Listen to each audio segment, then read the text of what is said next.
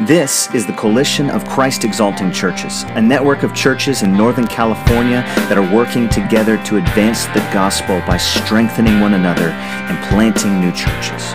Go to coalitioncec.org to find out more information about how you can help.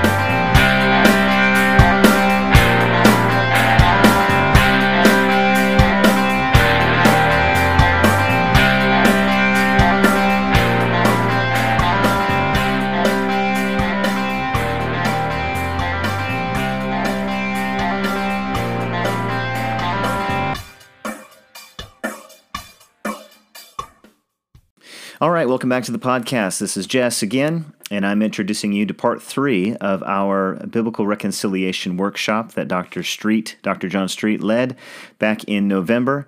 And this is part 3, focusing on forgiveness and humility. Have a listen.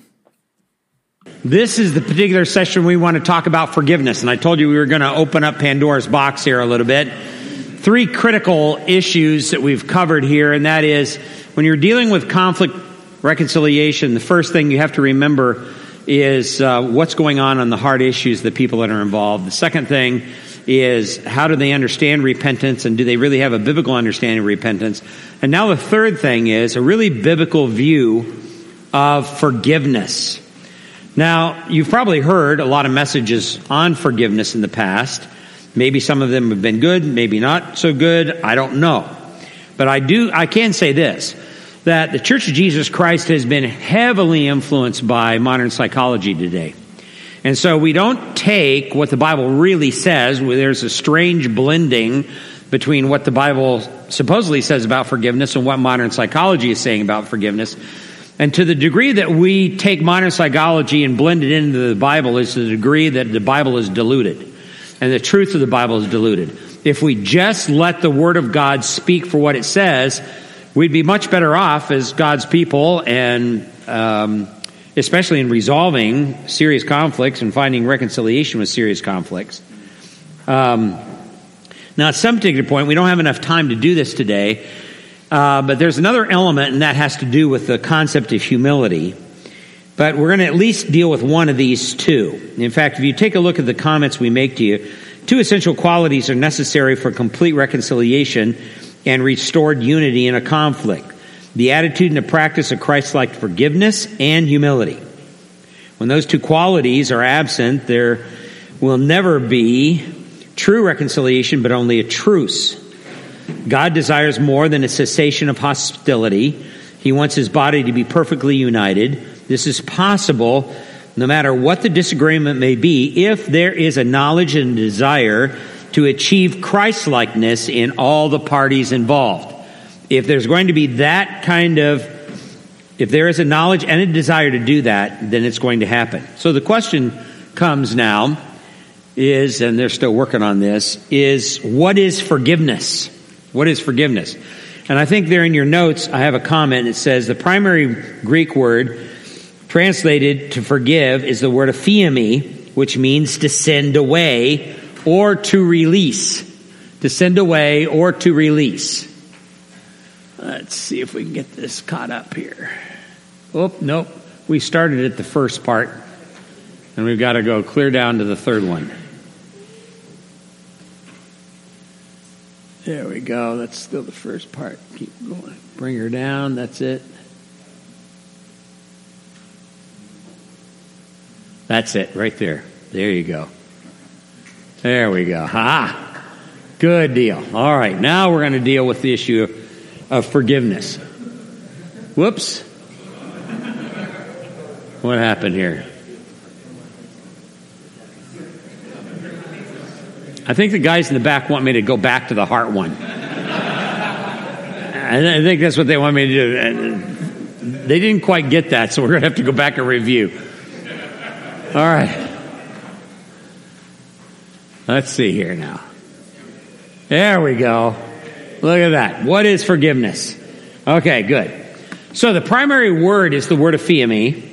It means to send away, to release. So in reference to sin, it means to pardon. That's key.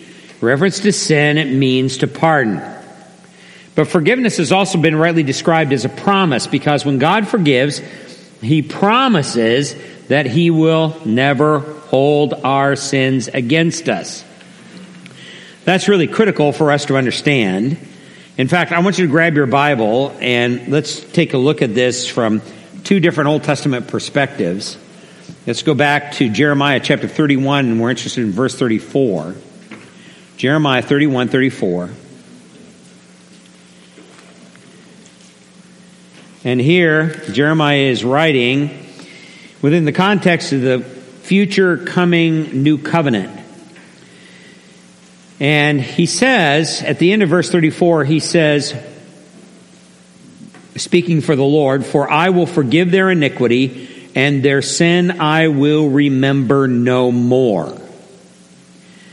Now, that's an unusual statement, especially when it talks about the covenants, because in the Mosaic covenant and the Abrahamic covenant, there is no mention of this at all. It doesn't exist in the Mosaic covenant, and it's not mentioned in the Abrahamic covenant, in either one of them. But under the new covenant, this is different. "For I will forgive their iniquity, and their sin I will remember no more." Now, why is that so important? Because our forgiveness of one another is critically based upon the foundation of us having been forgiven. That's really critical. In other words, I'll postulate to you that it is impossible for an unregenerate man or woman to forgive anybody because they don't understand forgiveness. They don't understand forgiveness of sins, past, present, future. They don't have any concept of Christ's atoning work. It's impossible for an unregenerate man to practice genuine forgiveness. Only the Christian can do that because they know that they have been forgiven.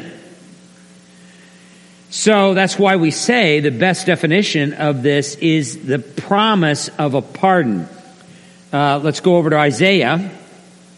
Back to Isaiah 43 and verse 25. Isaiah 43 and verse 25. Same context, just different prophet, where Isaiah is talking about the new covenant. And again, notice, speaking for the Lord, he says, "I, even I, am the one who wipes out your transgression for my own sake, and I will not remember your sins." Now, twice here, both in Jeremiah and in Isaiah, he actively says, "I will not remember your sins." Now, why is that so important?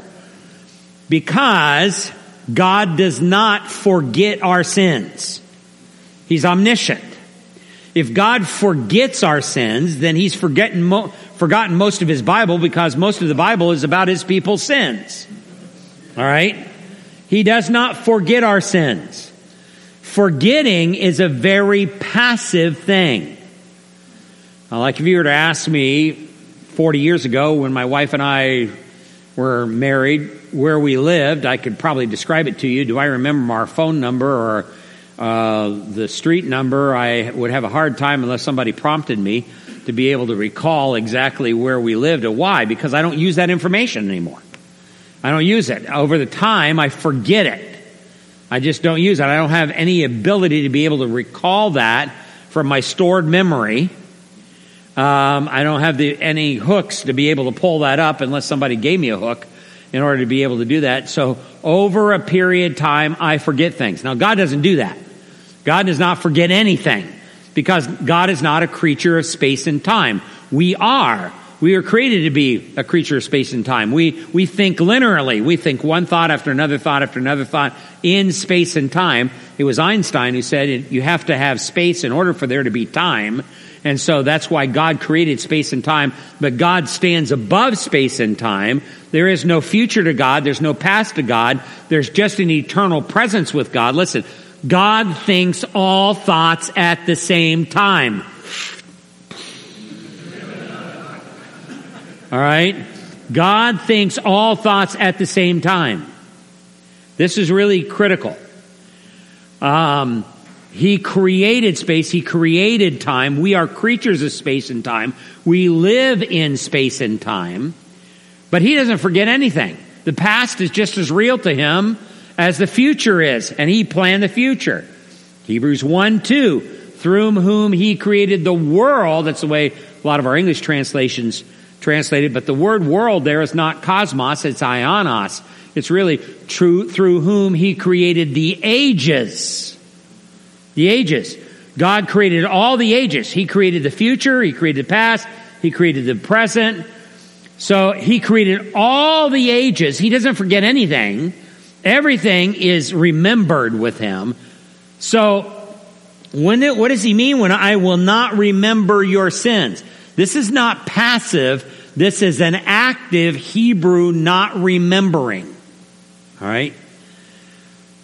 God actively does not remember our sins against us. That's critical. He doesn't forget. That's why the Bible does not teach forgive and forget. The Bible teaches forgive in order to forget. That's different. I'll explain what I mean by that in a moment. The Bible doesn't teach forgive and forget. The Bible teaches forgive in order to forget. God actively does not remember our sins against us any longer.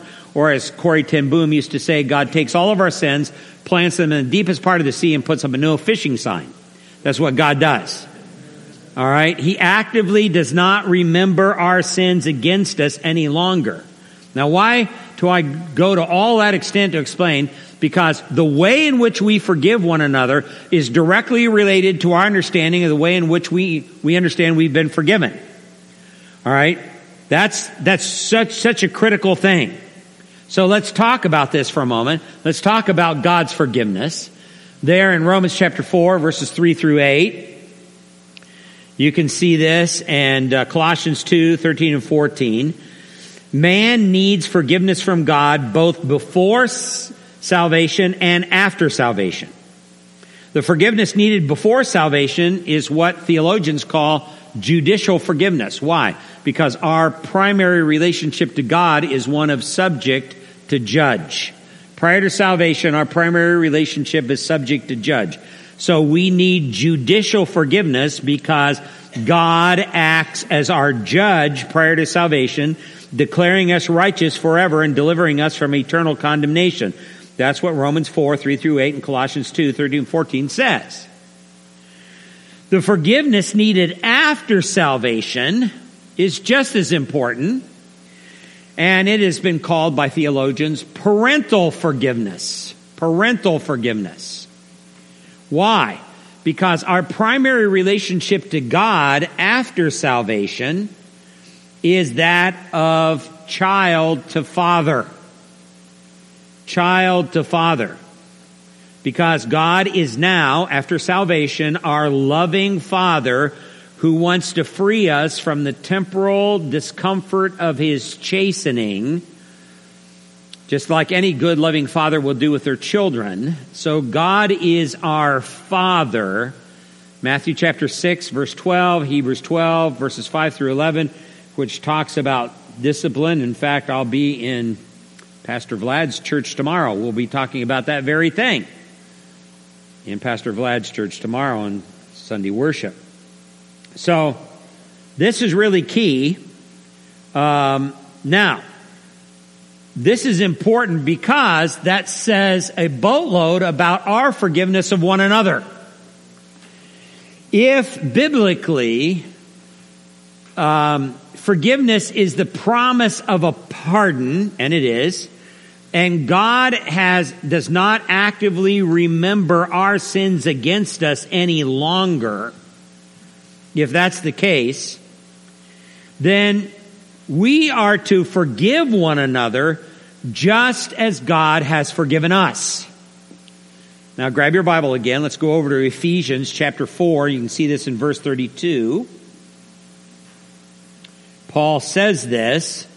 This is why not only can we understand and practice forgiveness, but we ought to. Ephesians 4:32, be kind to one another, tenderhearted, forgiving each other, just as God in Christ also has forgiven you. Notice that our forgiveness of one another is based upon the fact that we have been forgiven. And then go over to the sister book and go over to the book of Colossians. And you can see this in Colossians as well. Colossians chapter 3 is what we're interested in. Verse 13, Paul says, bearing with one another and forgiving each other, whoever has a complaint against anyone, just as the Lord forgave you. So, there, again, both statements in Ephesians and Colossians, we have this forgiveness of one another predicated upon the fact that we have been forgiven an entire lifetime of sin. All our past sins, our present sins, all of our future sins are all forgiven in Christ. And we ought to have a charismatic revival about that. That's really significant. All of our sins. Now, does that mean that we are sinless? No, we can still sin. But God does not kick us out of His family after we sin. He doesn't do that any more than you kick your kids out of your family. I know you feel like it sometime. When they do wrong, God does not kick us out of His family when we sin. We don't lose our salvation when we sin, but there is a disruption in the fellowship, the parental-child relationship, where God brings His temporal chastisement and discipline upon His children. This is important to understand. So, we have to forgive one another just as God has forgiven us. So, when we grant forgiveness to someone, we are like God has already done. We saw that in Jeremiah 31:34 and Isaiah 43:25. We are promising that we will not actively remember their sins against us any longer. That's what we are promising. We are promising not to actively remember their sins against us any longer. That constitutes three basic things that are critical here. Number one, that means I am not going to remind you of the sin in the future unless it would be absolutely good for your good. In other words, I'm not going to throw this up in your face in the future. I'm not going to do that. Forgiven sin is only brought up to help another person, never to hurt them. I'm not going to bring it up. I'm not going to be historical. I'm not going to keep records. I'm not going to hold on to this and later on when you do something that I dislike, then all of a sudden throw that in your face. No, I'm letting go of that sin. I'm not holding on to that sin any longer. I've released that sin completely. When I forgive, that's what I do. I am promising. It is the promise of a pardon, the way that God has promised to pardon us of our sins. It's a promise of a pardon to another person. And I'm not going to be historical on you and bring, not hysterical, but historical. All right? I'm not going to bring this up and throw this up in your face so as to hurt you in the future. That, I promise not to do that. The second thing that's key here is I will not mention it to anyone else unless it would be absolutely necessary for your good. I will not mention it. In other words, exceptions is when a life or death situation or a wanted criminal is involved, or if a pedophile wants to says they're repentant and wants to work in the church nursery. All right, that becomes exceptions to those things. Then we need to bring that particular issue up because that person definitely has a weakness in the flesh. But you're not holding that against them, and you're not going to go around behind their back and talk about it to other people in the church. You're not going to do that. Or your friends, or your wife, or your husband, or whoever it may be. I'm not going to talk about it behind your back. I forgive you. This means that no time in the future am I going to resurrect this and talk about it to other people. The third thing is probably the most difficult of the three, it says, I will not allow my mind to dwell on it. You can't promise to forget something completely. Only time is going to extinguish the memory. You can only promise not to bring it up. You can promise to not think and dwell on it, not keep records, is the idea. So I promise not to bring it up to you, not to bring it up to others, and not to bring it up to myself. I promise not to bring it up to myself. I'm not going to dwell on it in my own mind and become bitter and resentful and angry towards you. I am promising to forgive you. I am not going to hold on to this information and use it against you in the future. If my attitude noticeably changes in relationship to that person after I've forgiven them, then I'm probably violating this third thing that's supposed to be the promise to forgive. And that is, I will not bring it up to myself. We are commanded to forgive. The Bible's very clear about that. And you are sinning if you refuse to make that promise. Therefore, forgiveness is a matter of obedience rather than feeling. It's not, well, I've got to wait until I feel like forgiving that person before I forgive them. Millennials love that. They love that. Why do they? Millennials think feelings equal reality. All right? That's what they think. However I feel on the inside, that's what I am. If I'm a boy and I feel like I'm a girl on the inside, I must be a girl. If I'm a girl and I feel like a boy on the inside, I must be a boy.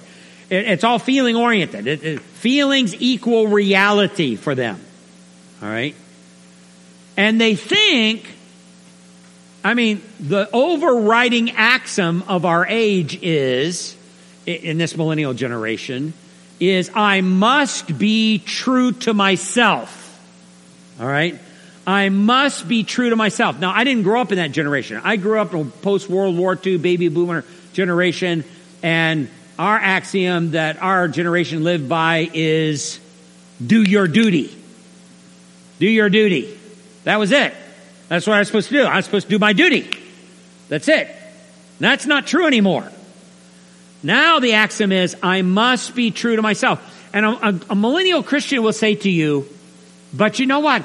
If I do this against my feelings, I'm a hypocrite. Really? Well, you know what? Let me ask you a question then. When my alarm rings at 4 or 4:30 in the morning and I've got to go catch a plane at LAX, I don't feel like getting out of bed. And I do anyhow. Am I a hypocrite? I don't feel like doing it.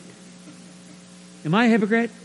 That's a total distortion of what a hypocrite is. All right? Your feelings are not you. Your feelings are a product of how you evaluate your life around you. But they're not you.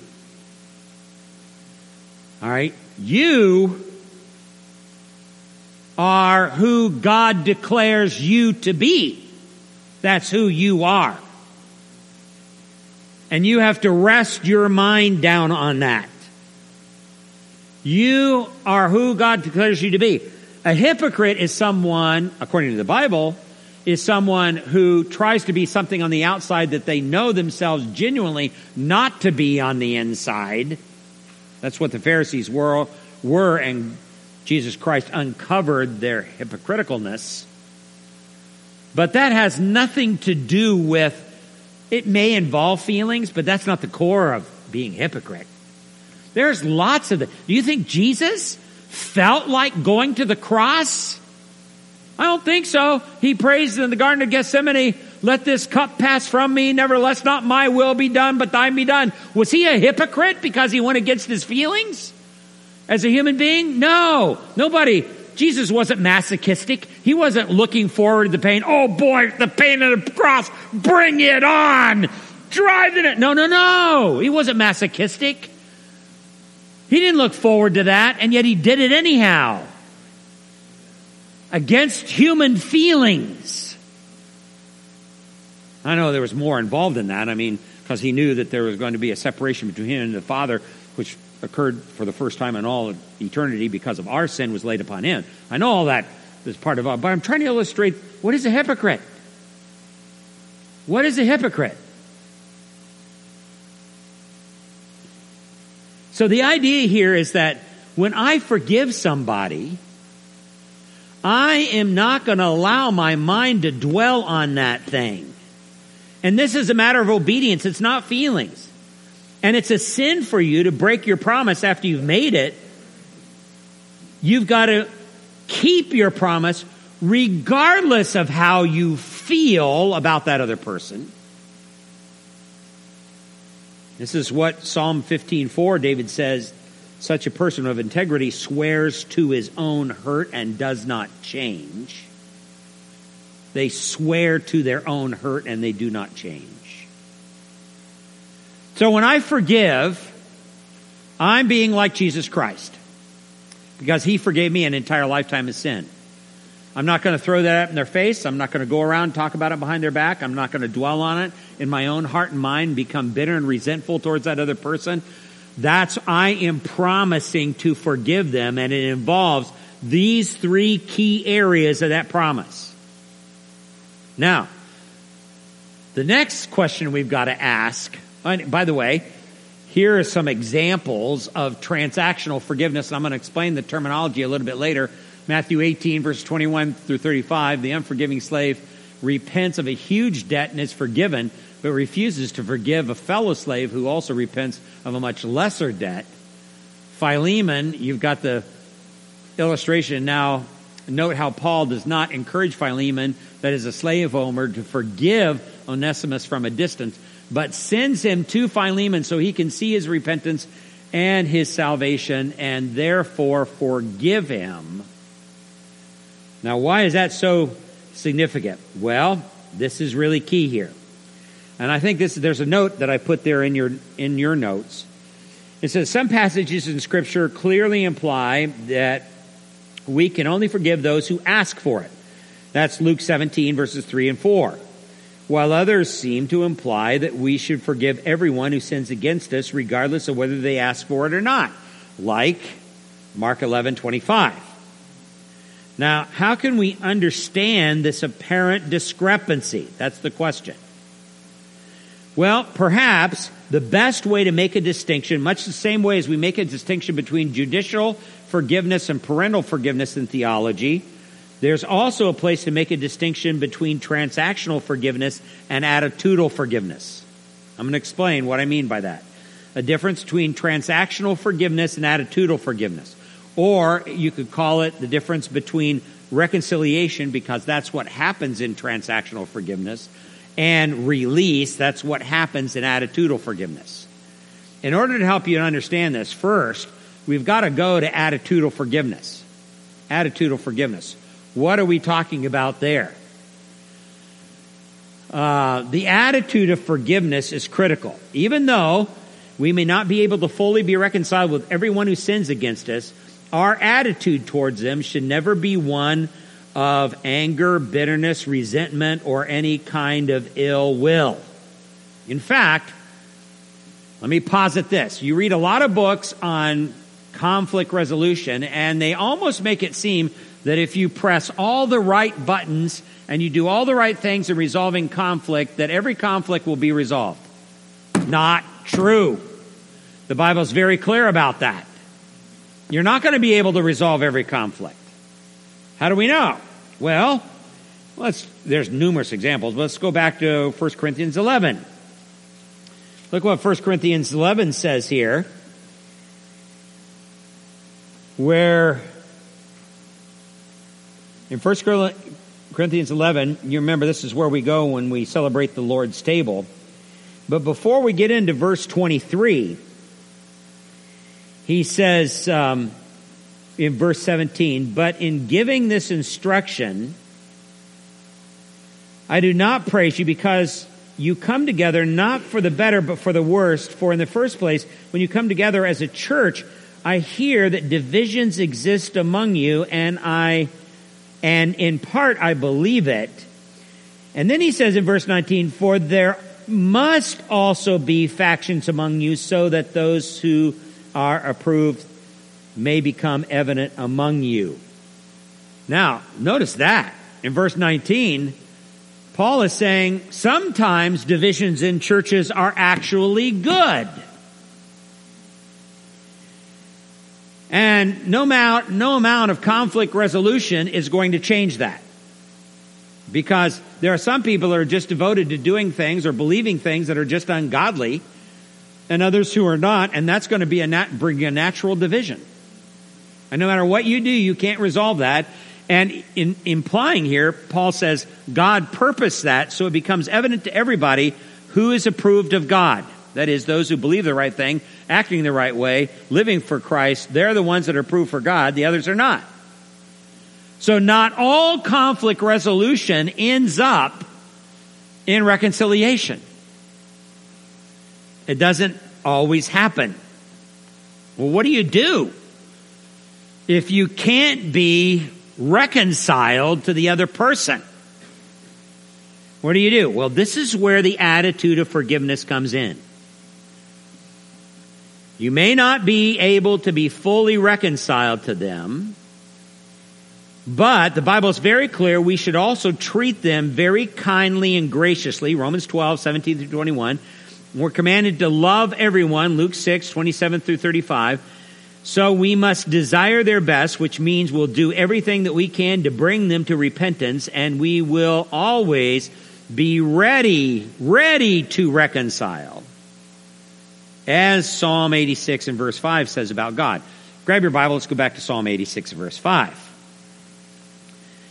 Now, if you have the ESV, you're not going to be able to see this because they brush over this in their translation a little bit. If you have the NASV, you probably can see this. Psalm 86, verse 5. For you, Lord, are good and ready to forgive. The New American Standard translates it. And abundant in loving kindness in all who call upon you. Now, that's about as literal as you can translate that. All right? And notice how it says, you, Lord, are good and ready to forgive. All right, now, gentlemen, fasten your seat belts and put your crash helmets on. Are you ready? Here we go. Nowhere in the Bible does it ever teach anywhere unconditional forgiveness. Doesn't teach that anywhere in the Bible. Not a shred of evidence anywhere in the Bible about unconditional forgiveness. You say, what? And yet I hear that taught all the time. There's not a shred of evidence. Everything that we're forgiven for has a requirement behind it. There's not going to be a single person in heaven who has not repented. All right? This is really such a critical issue here. And it says here in Psalm 86:5 that God is ready to forgive what? Abundant in loving kindness to all who call upon you. You take that little phrase, little Hebraism, that little Hebrew idiom, to all who call upon you. You trace it to the Old Testament. It is equivalent to repentance. Every time you see that phrase, it means to repent. To call upon the Lord meant to repent. To call upon the Lord meant to repent. To call upon the Lord meant to repent. God is ready to forgive all those who repent, is the idea. So, this is what we call, in the very heart of God, the attitude of forgiveness. He's ready to forgive all those who repent. This loving attitude has been called forgiveness in the heart. It's been called vertical forgiveness because it is mentioned in the New Testament on an interpersonal level between people. It is mentioned only within the context of prayer. All right? It's mentioned only within the context of prayer.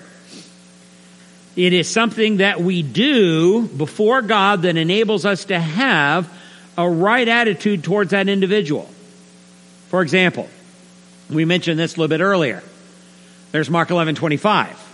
It says, and whenever you stand praying, forgive if you have anything against anyone. Now, you study that within context. Jesus is talking about a man who's gone to temple to pray. Who's there? Just that man and God. The person who has sinned against them is not there.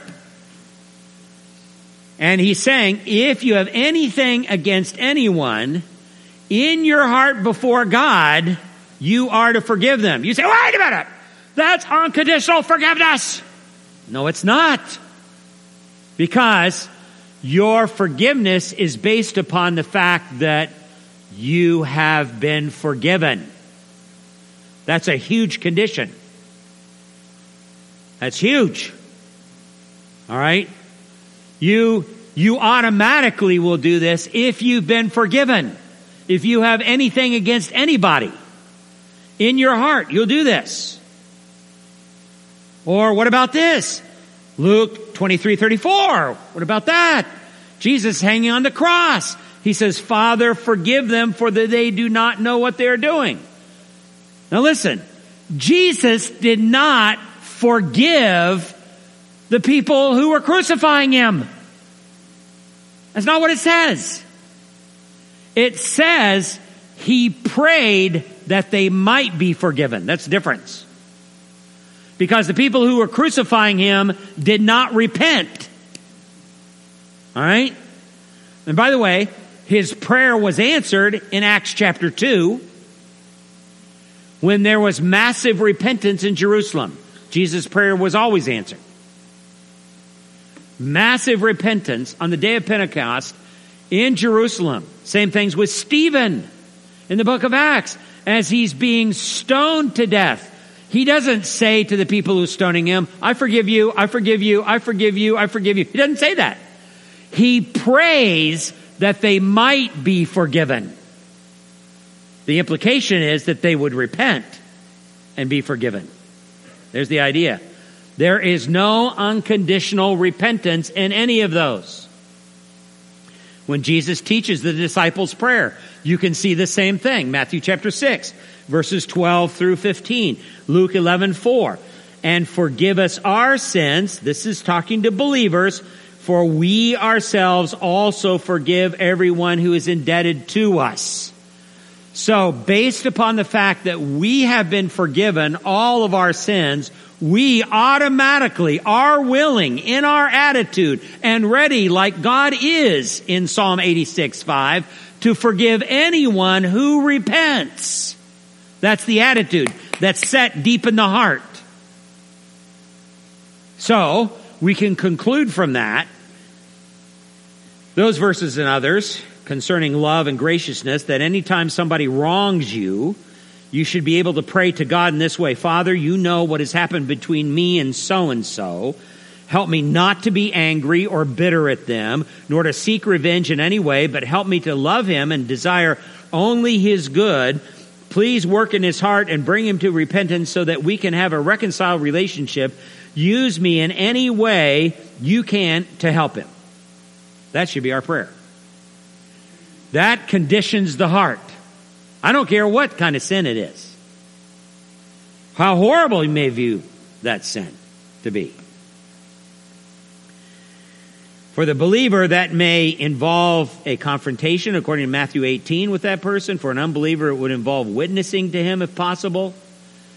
As Ephesians 4:32 says, be kind to one another, tender-hearted, forgiving each other just as God in Christ has forgiven you. So, let me say this.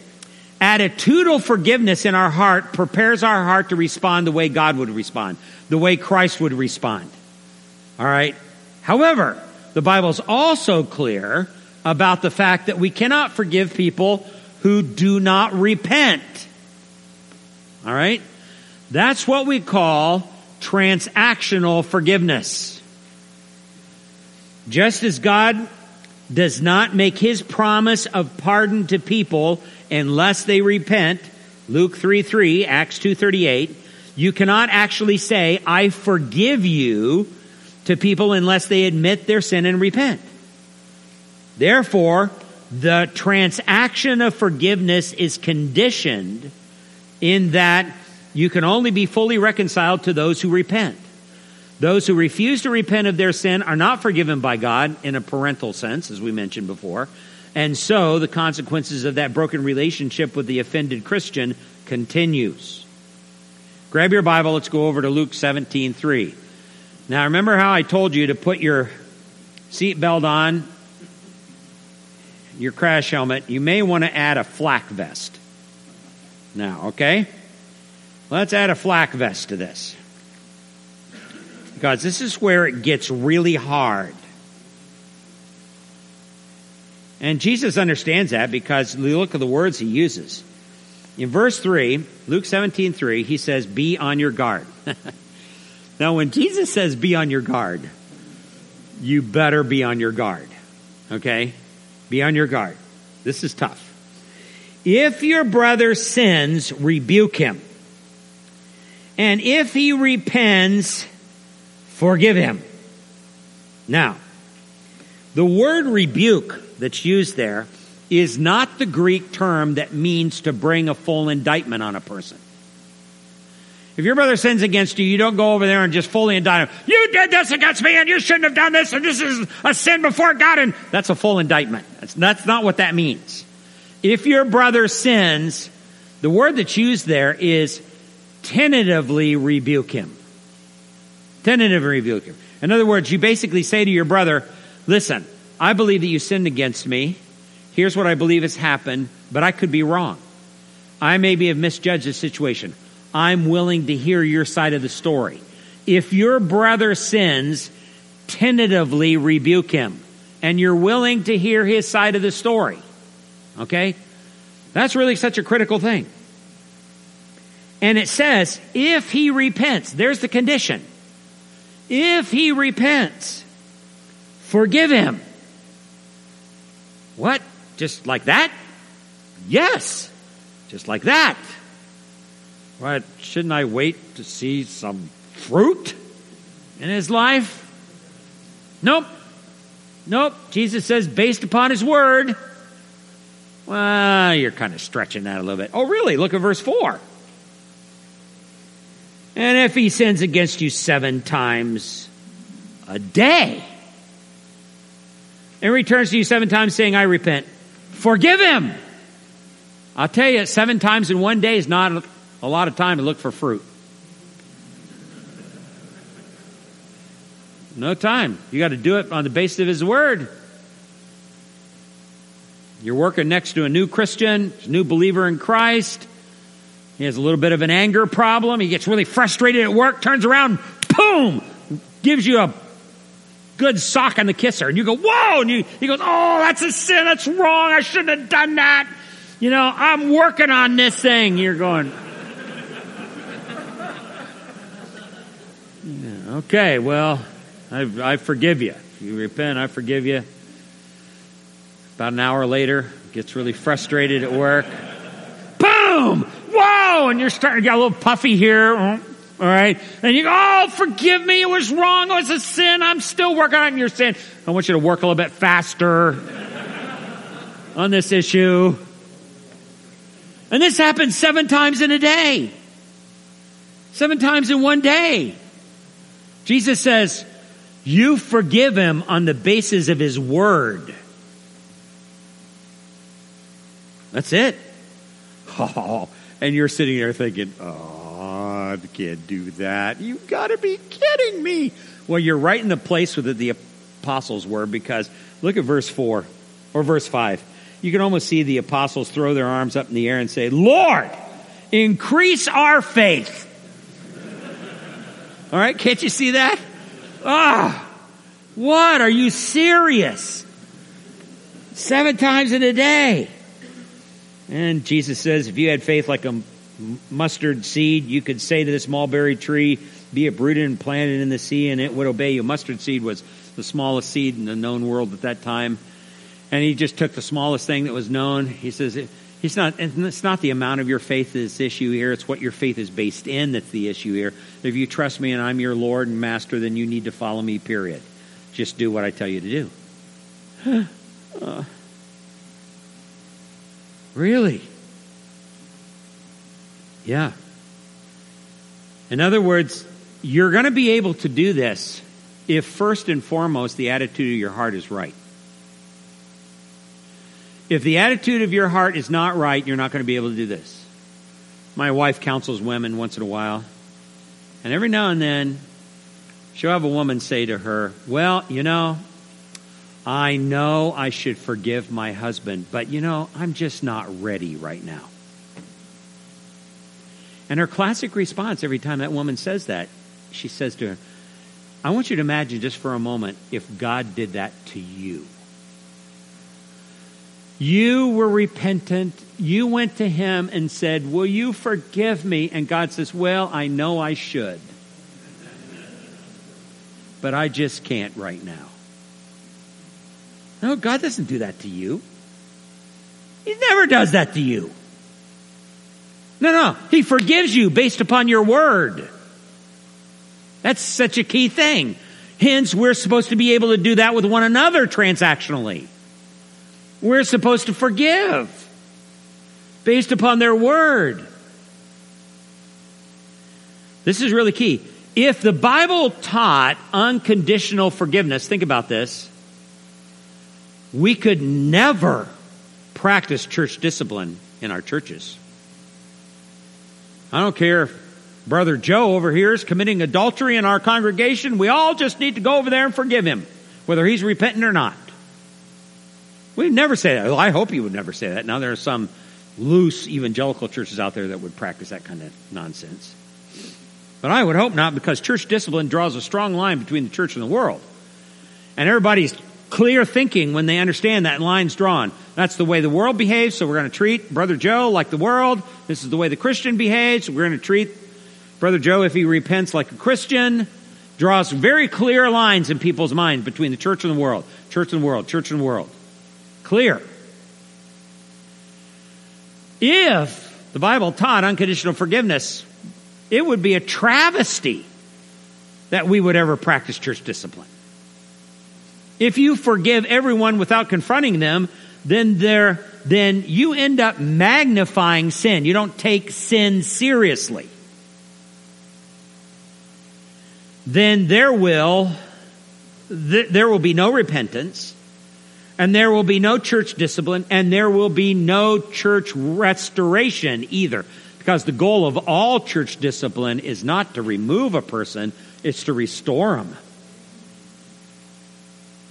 As Paul said, turn him over to Satan for the destruction of the flesh, that his soul might be saved.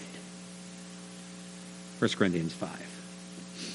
Remember when I was a pastor, we had a woman who divorced her husband. We disciplined her, sent her a discipline letter, did everything we could to love that woman. And her attorney called me into court, set me on the stand. And the main thing that he was upset about was the fact that in our letter we had turned her over to Satan for the destruction of flesh, that her soul might be saved. All right? He said, I want you to recant this. I said, I'm not going to recant that. That's what her attorney wanted me to do. I want you to recant. I'm not going to. It's clear in the Bible. Let me take you to the Bible. Let me show you why it's in there. Because God takes sin seriously. That's not going to happen. So he was just huffing and puffing and, smoking all over the place. But I just let him smoke. Transactional forgiveness is based upon a person's forgiveness. You can't forgive a person who has not genuinely repented or hasn't repented or hasn't said that they've repented. There's the key. You can't do that. Otherwise, you're not taking sin seriously. Now, this brings up several other issues, obviously. What are they? Well, for example, the first one is, what about confronting versus covering? All right, grab your Bible, go over to 1 Peter 4:8. Look at this for a moment. 1 Peter 4:8. Brother Jess, we started late, so I'm going late. 4:8. Above all, keep fervent in your love for one another, because love covers a multitude of sins. Sometimes you hear among Christians, well, I've just covered that thing in love. And what that means is, usually, is I've just basically tried to forget about it, act as if it didn't really happen, ignore that the sin took place. I've just covered it in love. Because that's exactly what the Bible says. I mean, there it is. Love covers a multitude of sins. The question, though, is, when the Bible talks about covering a sin, what does it mean? And again, we practice a dangerous form of semantic anachronism when we read 20th century meaning, 21st century meaning, into ancient biblical words. What does it mean? When you trace the idea of covering, remember I told you we'd go back to this verse. Let's go back to Psalm 32. And in Hebrew parallelism, you can see this. How blessed is he whose transgression is forgiven, whose sin is what? Covered. Covering is practicing biblical forgiveness. It's not ignoring it. It's not looking the other way. It's not acting like it never happened. Covering a sin is practicing biblical forgiveness. Go over to Psalm 85 and verse 2. Again, Hebrew parallelism helps us here. Here it says, a psalm of the sons of Korah, you forgave the iniquity of your people, you covered all their sin. So again, covering is not looking the other direction. It's not ignoring it. It's not acting like it never happened. Covering a sin has the idea of actually practicing biblical forgiveness. So when it says love covers a multitude of sin, love practices biblical forgiveness. That's what it means. Love practices biblical forgiveness. You say, well, okay, well, if that's true, what about Proverbs 10:12? What about that? Proverbs chapter 10 and verse 12 says, hatred stirs up strife, but love covers all transgression. Again, you have to read into that love is ignoring the issue rather than understanding that biblical love practices forgiveness. Why? Because hatred does the opposite. This is an antithetical parallelism. And the opposite is hatred stirs up trouble actively, but love actively covers, not passively ignores, actively covers a sin. How does it do that? Through forgiveness. That's how it does that. So, what about that? Here's another one. What about apologizing rather than asking for forgiveness? I already said to you that nowhere in the Bible does it ever say we're supposed to apologize to one another. That means to throw up a defense for what we've done. No, that's when you back the dump truck of feelings up and just dump bad feelings on a person. No, we don't dump bad feelings on people. We acknowledge our sin and we ask the other person for forgiveness. Pastor John Kim, right here in front. All right, let's say that I sinned against him. And I went up to him and I said, Pastor John, I've sinned against you. I really apologize. I feel horrible about what I did. What's a guy's normal response to that? Forget it. Okay. Thanks. All right. Yeah. Or we may even say, well, okay, I forgive you, even though he wasn't asking for it. All right. We may say that kind of thing. So all that does is that just lets him know I feel bad about it. The Bible's way is much more thorough, where I have to go to him and I say, I believe I've sinned against you, John. Will you forgive me? Now I throw the ball into his court. He's got the ball. He says, okay, do I want to forgive him? Am I willing to forgive him? And of course, if he has a heart that's ready to forgive, then he's going to say to me, yes, John, I forgive you. He throws the ball back. This what seals that relationship. That's what starts the reconciliation process. It is that process, that exchange that occurs there that becomes critical in order to bring two people together that were not brought together. In fact, were divided because of that sin. Where saying you're sorry, apologizing doesn't do anything like that. This heals that relationship. Sometimes we act more like the world than the world acts like the world. Or what about this? What about forgiving God? Have you ever heard people say that? What about forgiving God? I have a boatload of Christian psychology books on my shelf. And you ought to read some of this stuff in it. I mean, you want to see me angry? It's when I start reading some of this stuff. There is a guy, this is Christian psychologist, who writes in this book about this woman who came to him who had children who were very short, and her husband was short in stature. And she was all upset over this. I have a short husband. All my kids are short. I don't understand. And eventually, after wrestling with this woman on this thing, the psychologist says to him, you know, your problem is you're never going to feel better until you forgive God. Never forgive it. What? Now, why would anybody who claimed to be a Christian say that kind of thing? Number one, God doesn't make any mistakes, right?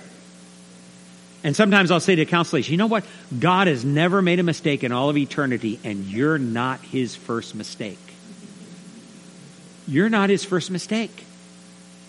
But according to this, what is he? Because he wants the woman to feel good. It's a therapeutic thing. Well, why don't you forgive God? That'll make him feel, oh, yes.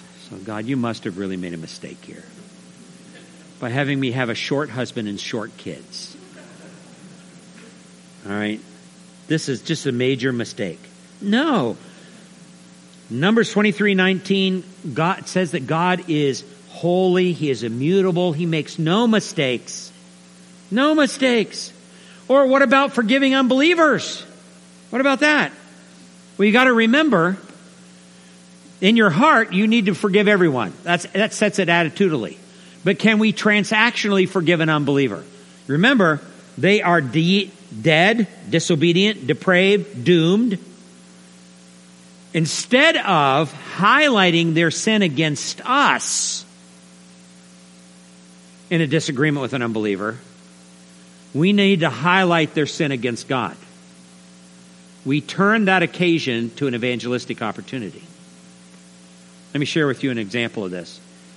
Way back in 1990, while I was still pastoring in Ohio, I had a couple in our church come to me and ask to do premarital counseling. They were new to our church, and the woman, the gal, parents had just started coming into our church.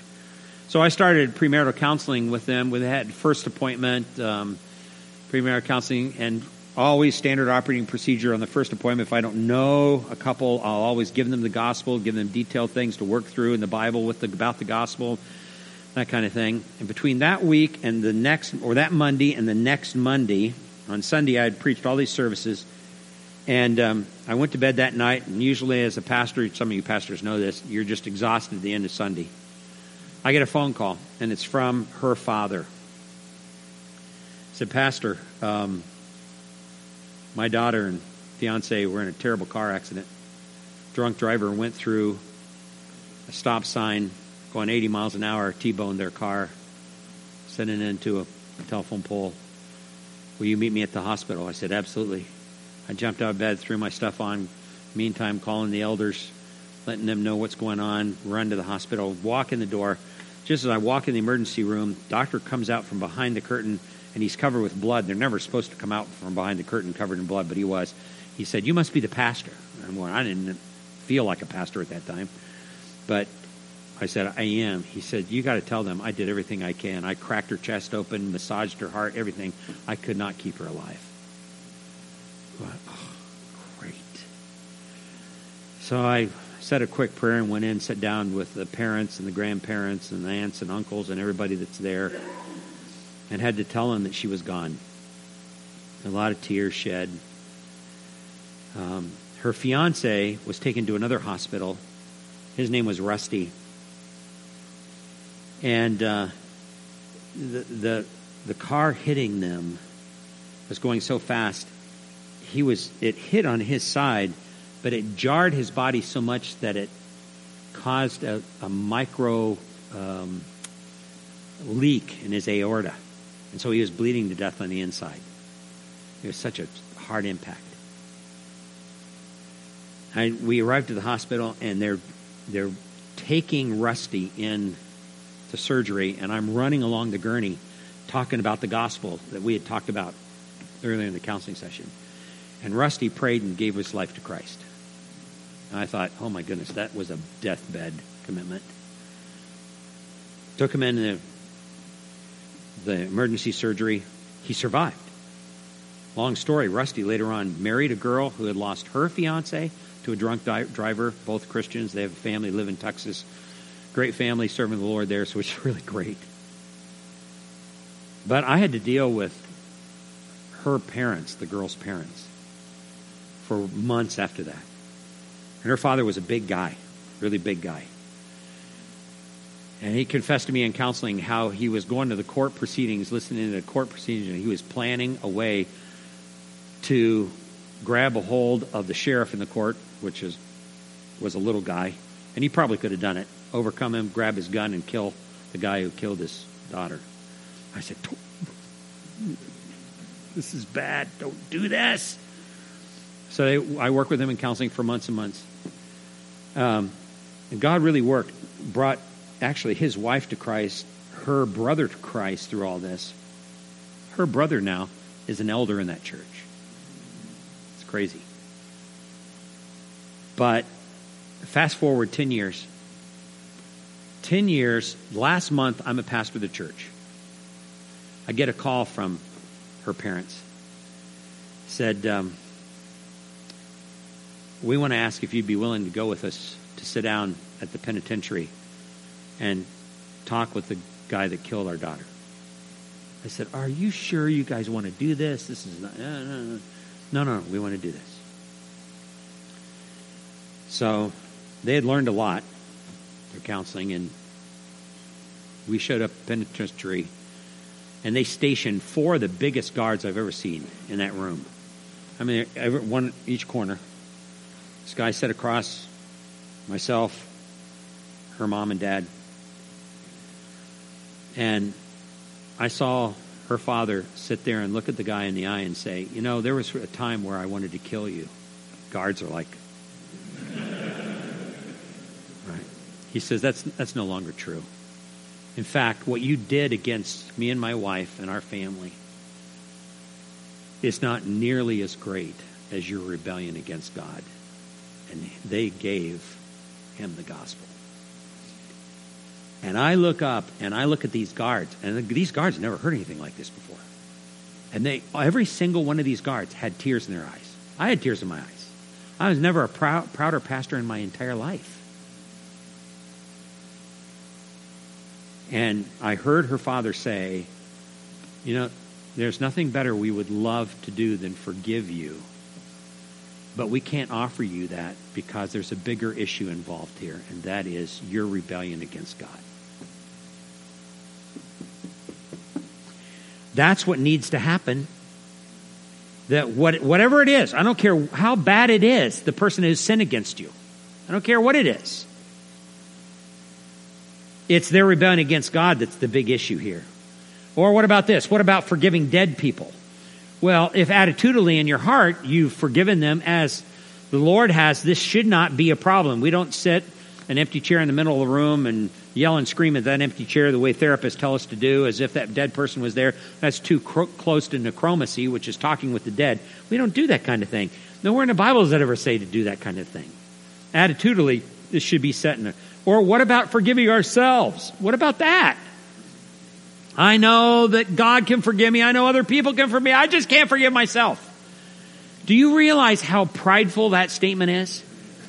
Here's God's standard of forgiveness. Here's other people's standard of forgiveness. My standard of forgiveness is up here. All right. What does that really mean? What they mean is that they really are having a hard time getting over what they've done. If they really looked at their own life and they did something stupid and sinful and ungodly, if they looked at their own life from a biblical perspective, they'd not be saying, I can't believe I did that. They wouldn't be saying that. They'd be saying, I can't believe I don't do that more often.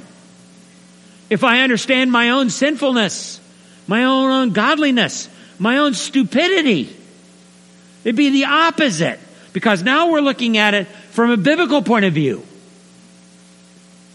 Not from a self-love, self-esteem. My kids used to say selfish steam. Right? Point of view. No. Is it possible to be too forgiving? Grab your Bible, go over to Revelation chapter 2. Revelation chapter 2. And we're interested in verse 20. The church of Thyatira.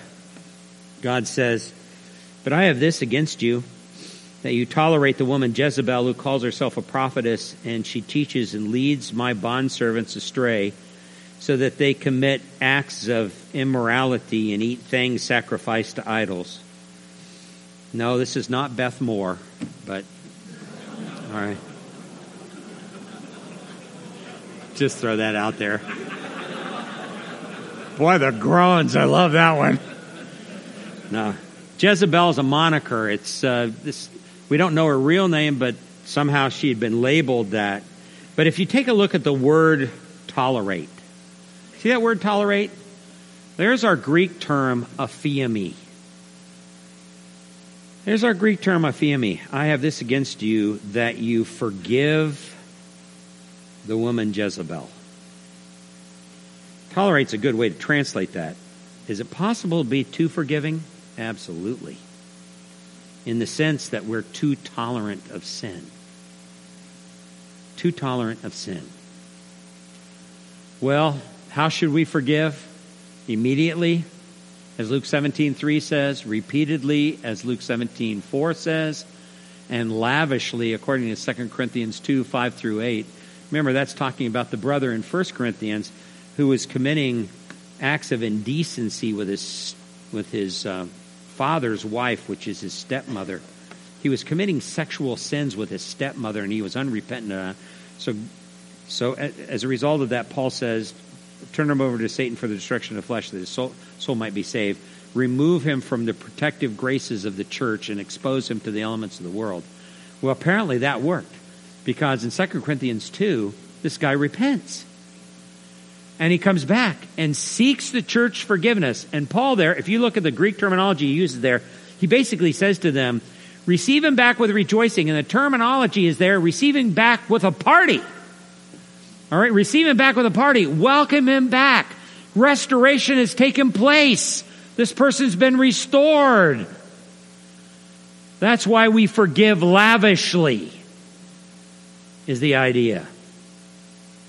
When we're practicing true biblical forgiveness, when that's happening, then all of a sudden we have real reconciled relationships. Let's bow for prayer. Dear Father, we thank you for your goodness.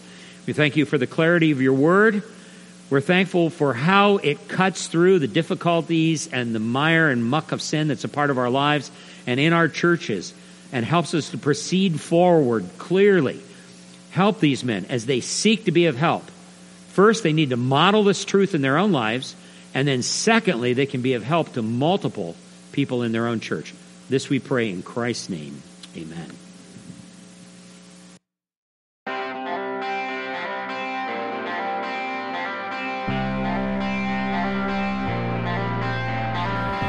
Thank you for listening to this presentation of the Coalition of Christ Exalting Churches. For more information about upcoming workshops or how to support us, go to coalitioncec.org.